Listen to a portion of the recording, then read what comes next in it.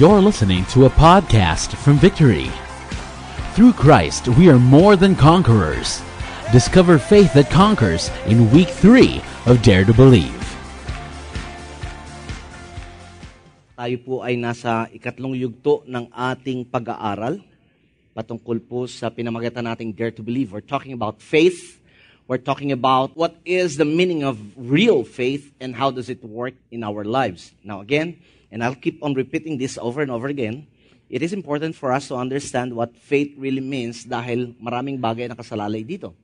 The Bible says, again, we are saved by grace through faith and not of our works. The Bible says that we ought to live by faith if you are righteous and have the right standing before God. We fight the good fight of faith and so on and so forth. Marami po. We overcome the world by faith. So kung hindi malinaw ang pagkakaunawa natin about faith, then we are missing a lot sa mga pangako ng Panginoon. Amen ho ba? Alright. So ngayon, again, we are on the third week and let me just dive in agad because I'd like to share a lot of things. During the first week, sabi po natin, we have defined what audacious faith is, and it is a daring and fearless trust in God and His Word.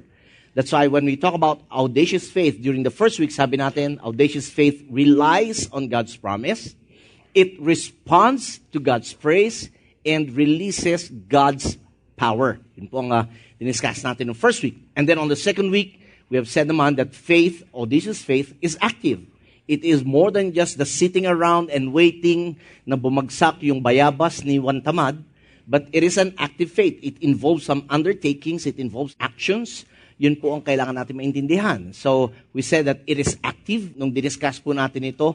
And more than just active, makikita po natin that God will always wait for our part na magawa natin because as far as He is concerned, He has already done His part. Are you still here?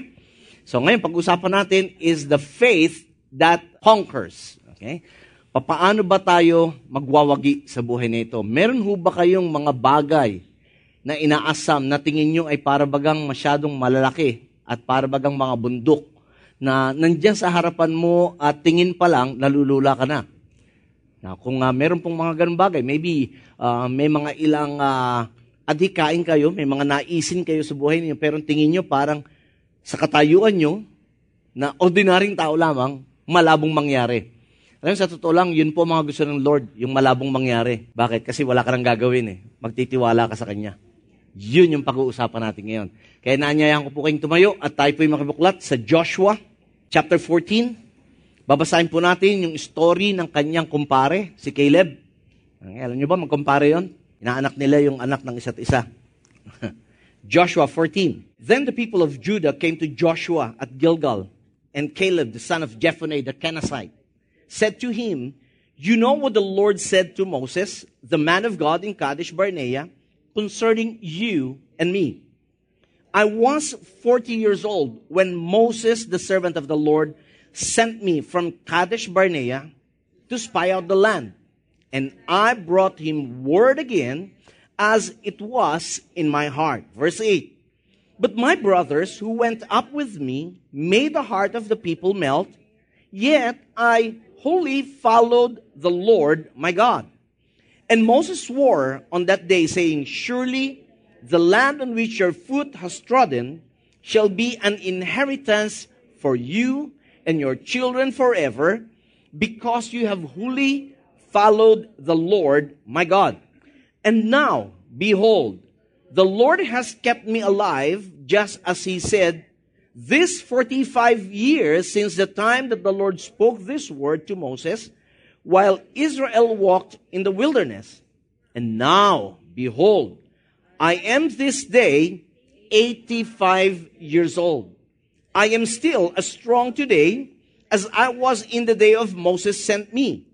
My strength now is as my strength was then, for war and for going and coming." Verse 12.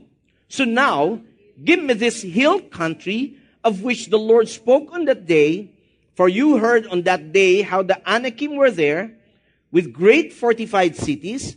It may be that the Lord will be with me, and I shall drive them out just as the Lord said." Then Joshua blessed him, and he gave Hebron to Caleb, the son of Jephunneh, for an inheritance. Therefore, Hebron became the inheritance of Caleb, the son of Jephunneh, the Kenizzite, to this day, because he wholly followed the Lord, the God of Israel. Father, thank you for your encouraging word, that you are the same yesterday, today, and forever, that you do not change, and that you are our faithful God. I pray this morning, once again, Lord, illuminate our minds, cause our eyes to see the truth behind your written word. I even pray, Holy Spirit, once again for your anointing to just break every wrong mindset that we have. All of this we ask in Jesus' name. Amen. You may now have your seats. Okay. Now, ilan sa inyo ang familiar sa istorya ni Caleb? Are you familiar? So, just a few of you. Now, ito po yung time, itong binasa natin actually was the time na when the Israelites have conquered different lands, pangako po ng Panginoon sa kanila when they left Egypt, and He was about to divide yung land sa buong Israel. Now, maganda po, ang ganda lang, I find it amazing and interesting na during their time, in the Old Testament especially, when they try to divide yung mga ari-arian at mga possessions, they do it by lots, drawing lots, parang nagbubunutan. Na kung titignan natin ngayon, parang they're doing it by chance, parang sortihan, kumapunta sa magandang lupa, di praise God, kundi naman, malas ka. But in reality, in the book of Proverbs says, though people do it by lot, it is the Lord who decides on it. So, mismo ang Diyos ang nag-utos sa kanila during those moments na gano'n ang gagawin nila. Now, this was also the time na nung magkakasa ng lot, yung Judah, the tribe of Judah, ang unang kukuha ng first portion. Maybe that is also intriguing. Bakit yung Judah? Do you know that the word Judah, the root word of Judah also is the root word of praise? Mapupunan nyo rin, in the Old Testament, maraming beses, pagka may mga gera, ang unang lumulusob, ang Judah. Yan na? Kaya magandang pangalan yung sa anak, Judah. Huwag nyo lalagyan ng S, But anyway, baka mag-iba yung meaning. But anyway, ngayon to si Caleb, na isang Kenizzite, bigyan ko rin kayo ng background ni Caleb, humirit po siya. Pinaalala niya, he stepped up and reminded Josh of God's promise to him 45 years earlier. Okay? So, in short, mula nung lumabas sila sa Egypt, it took them 40 years in the wilderness, and then this time, after that, matanda na ho to si Joshua at si Caleb. Sa katunayan, among the generations ni Joshua at ni Caleb, sila lang pong dalawa ang nakakita at nakapasok sa lupang pangako. Lahat po ng mga kasama nila, kabatch nila, hindi ho nakapasok. Bakit? Kasi mga reklamador. Tingnan mo yung katabi mo, sabihin mo, kaya ingat tayo. Okay, marami hong mga hindi nakakapasok sa pangako ng Diyos kasi reklamador. Tingnan mo ulit yung katabi mo, sabihin mo, hindi ikaw yun. Alright. Sa katunayan, in Deuteronomy chapter 1, verse 36, nung nagsimula hong, nagbigay ng pangako ang Diyos, nirebuke ng Panginoon ang buong Israel dahil nga sa kawalan ng pananampalataya at dahil nga ho sa pagreklamo nila. Kaya sabi ron, lahat sila hindi makakapasok in generation nila Joshua at Caleb, except Caleb the son of Jephunneh. Sabi rito, he shall see it, and to him and to his children I will give the land on which he has trodden, because, anong reason? He has wholly followed the Lord. Kung mapupunan nyo, kahit sa binasa natin kanina, ilang beses binanggit ang mga katagang yan. Buong puso siyang sumunod sa Diyos. I don't know about you, but many times in my life, I also obey God, but not willingly. I obey God because I have to. Yun ang feeling ko. I have to obey God kasi pastor ako I have to obey God kasi baka may nakatingin sa akin Yeah? Kaya pagka nandun ako sa traffic light, nakatingin muna ako sa gilid. Baka malimutan ko ibig sabihin pag yellow light. Baka maalala ko, bilisan muna kasi mag-i-stop na. But kidding aside, ang pagsunod sa Panginoon ng buong puso, it pays off. May pakinabang sa pagsunod sa Diyos. Amen. Sa katunayan, sabi rin ni Isaiah, if you are willing and obedient, you will eat the best of the land. Pangako niya yun. So obedience is good, but obedience is not enough. Dapat we should be willing to obey. Pag sumunod tayo, alam ng isip natin, alam ng puso natin, at yung katawan natin sumasang-ayon din dito. At dahil yun ang ginawa ni Caleb at saka ni Joshua, silang dalawa lamang among their batch ang nakapasok sa lupang pangako. Makikita rin po natin dito na matagal na hong matanda na si Joshua at saka si Caleb. Si Caleb, meron pa siyang gustong mangyari. Isang bagay ho ang tinutulak sa akin dito na dapat hindi tayo tumitigil mangarap. Alam nyo, kayo lang naman sumasagot Alam nyo, dapat di kayo tumitigil mangarap. Oo. Di ba, Brother Efren? Kahit na sabihin natin may edad, ikaw. Again, maraming beses people would say, huwag ka nang umasa, asa pa you. Nafu-frustrate ka lang, nadidisappoint ka lang pag umaasa ka. Now, depende ho kung kanino ka umaasa. Kung sa tao o sa Diyos. Now, at maaaring sabihin yung iba, ba't ako, nabi ko nang inasahan sa Diyos, wala nangyari. Now, tandaan natin, ibang timing ni Lord sa timing natin. At ako'y natutuwa, hindi lahat ng gusto natin binigay ni Lord. Dahil maraming beses, doon sa gusto natin, pag wala sa timing, yun ang sisira sa atin. Kaya alam ni Lord kung kailan dapat.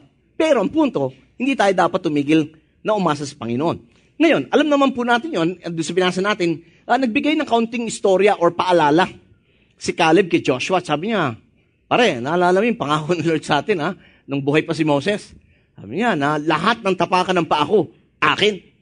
And remember, last week, we discussed that in Joshua chapter 1, verse 3. Every place that your feet shall tread upon will be yours. Alam niya yung buhay sa kanila yon. And so with this in mind, makikita rin natin si Caleb, kasi magandang pag-isipan ng kaunti kung sino si Caleb. Sa totoo lang, si Caleb po hindi Hudyo. Sampid lang ho siya sa Israel. Sabi ho rito, anak siya ni Jephunneh na isang Kenizzite. Alam niyo yung Kenizzite ho, ito ho ay galing ho sa mga Edomites. Alam niyo Edom? Kanino galing si Edom? Kay Iso. So, titinda siyang Adidas, Betamax. At ngayon, dahil po sa nakita niya ang kabutihan at katapatan at kapangyarihan ng Diyos sa bayan ng Israel, bago pa ho sila umalis sa Egypt, sila ho ay, kumbaga, nagpaampon, so to speak, sa Israel. At sumanib sila dun sa tribo ng Judah. Kaya naging taga-Judah siya. Pero binanggit doon, he was a Kenizzite. In the first place, ang mga Kenizzites, they don't have any covenant with God. Dahil hindi sila Hudyo. Okay? Pero ang maganda, they trusted God. Yun ang masarap doon. They may not be a full-blooded Jew, but because they have seen and they have, in a way, experienced the goodness of God, so sila ho ay nanampalataya sa Panginoon. And so he reviewed the highlights ng buhay niya mula doon nung umalis sila sa Egypt, doon sa wilderness, nagpagala-gala ng 40 years hanggang doon sa conquest sa Kadesh Barnea. Now, yung pananampalataya ni Caleb o ng mga Kenizzites, hindi hereditary. Nakwento lang. Pero again, ang maganda, kahit kwento, pinaniwalaan nila. Tinanggap nila. Amen. Now, yun ang maganda. And because of that, their faith towards God na-develop din. And that is the reason kung bakit siya ho ay pinabura ng Diyos. Kaya sabi rito, he wholly followed the Lord, his God. So, let me submit to you this morning some lessons, basic lessons that we can learn doon sa audacious faith ni Caleb. Na I hope meron ho tayong kapulutan ng aral. Una, makikita natin that audacious faith looks at what God has done.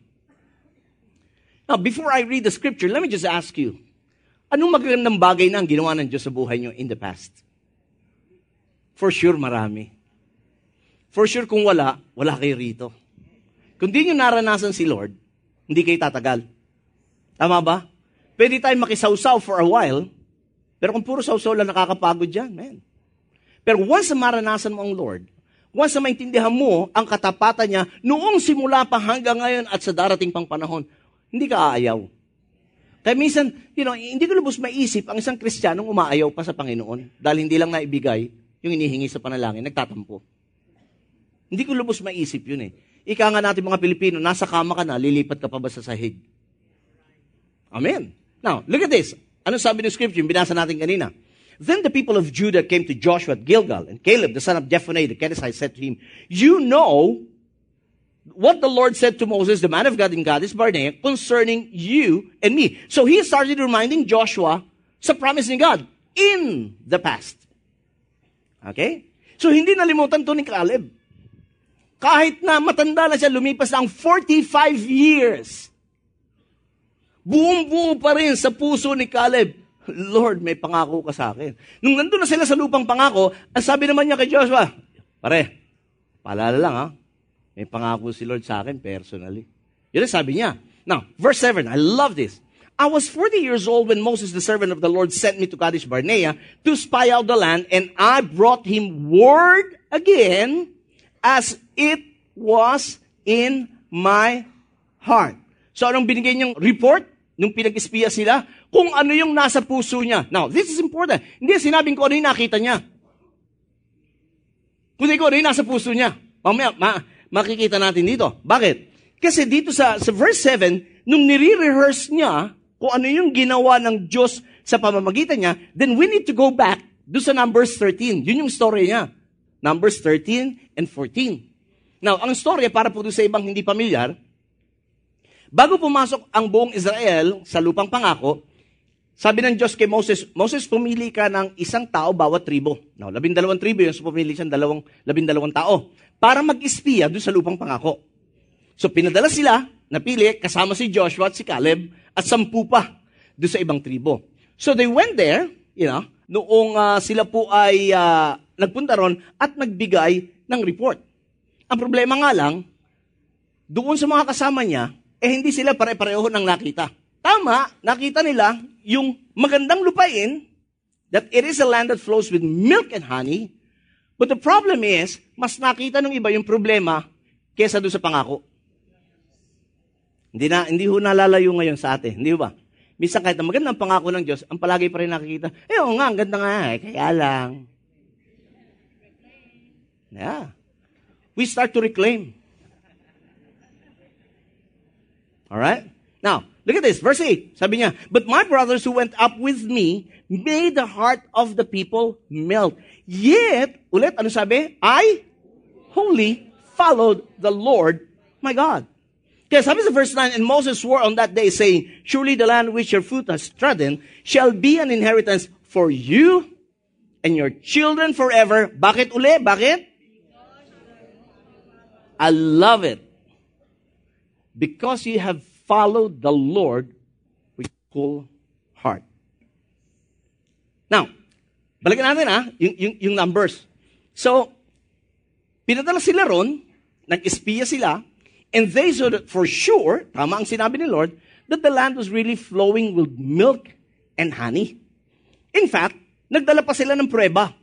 Kaya mabalikan natin yung Numbers chapter 30. Sabi niya, and they told him, we came to the land to which you sent us. It flows with milk and honey, and this is its fruit. Ilan sa inyo, paborito nyo, grapes? Seedless. Yaw. Sarap nun, di ba? Tapos mamaya, nahihilo ka na, tataka, ba't parang uminom ako? Paano 2 kilo yung kinain mo? But how many of you really, you love grapes? Di ba? Lalo na pagka isang cluster, ginagaya yung si Cleopatra. We enjoy that. Now, doon pa lang, enjoy na tayo. Pero, yung grapes doon, kinakailangan pa ng 2 tao para bitbitin yung isang cluster. Now, hindi ko alam kung kasing laki ng buko, yung grapes noon. I mean, you can just imagine, you need 2 men to carry that. At dala nila yun. So when they went back to Moses, sabi nila, Moses, it's true. The land is surely a land of milk and honey, and this is its fruit. Dala nila. Woohoo! Galing ano? Tayo, ang nakikita lang natin is the ubos ngayon is ganyan lang eh. Ganyan lang eh. Di ba? Kaya pagka nagagawa yung mga anak natin, nag-choking pa sila. Nauna ako dyan. Yeah. Pero tingnan nyo. But Caleb quieted the people before Moses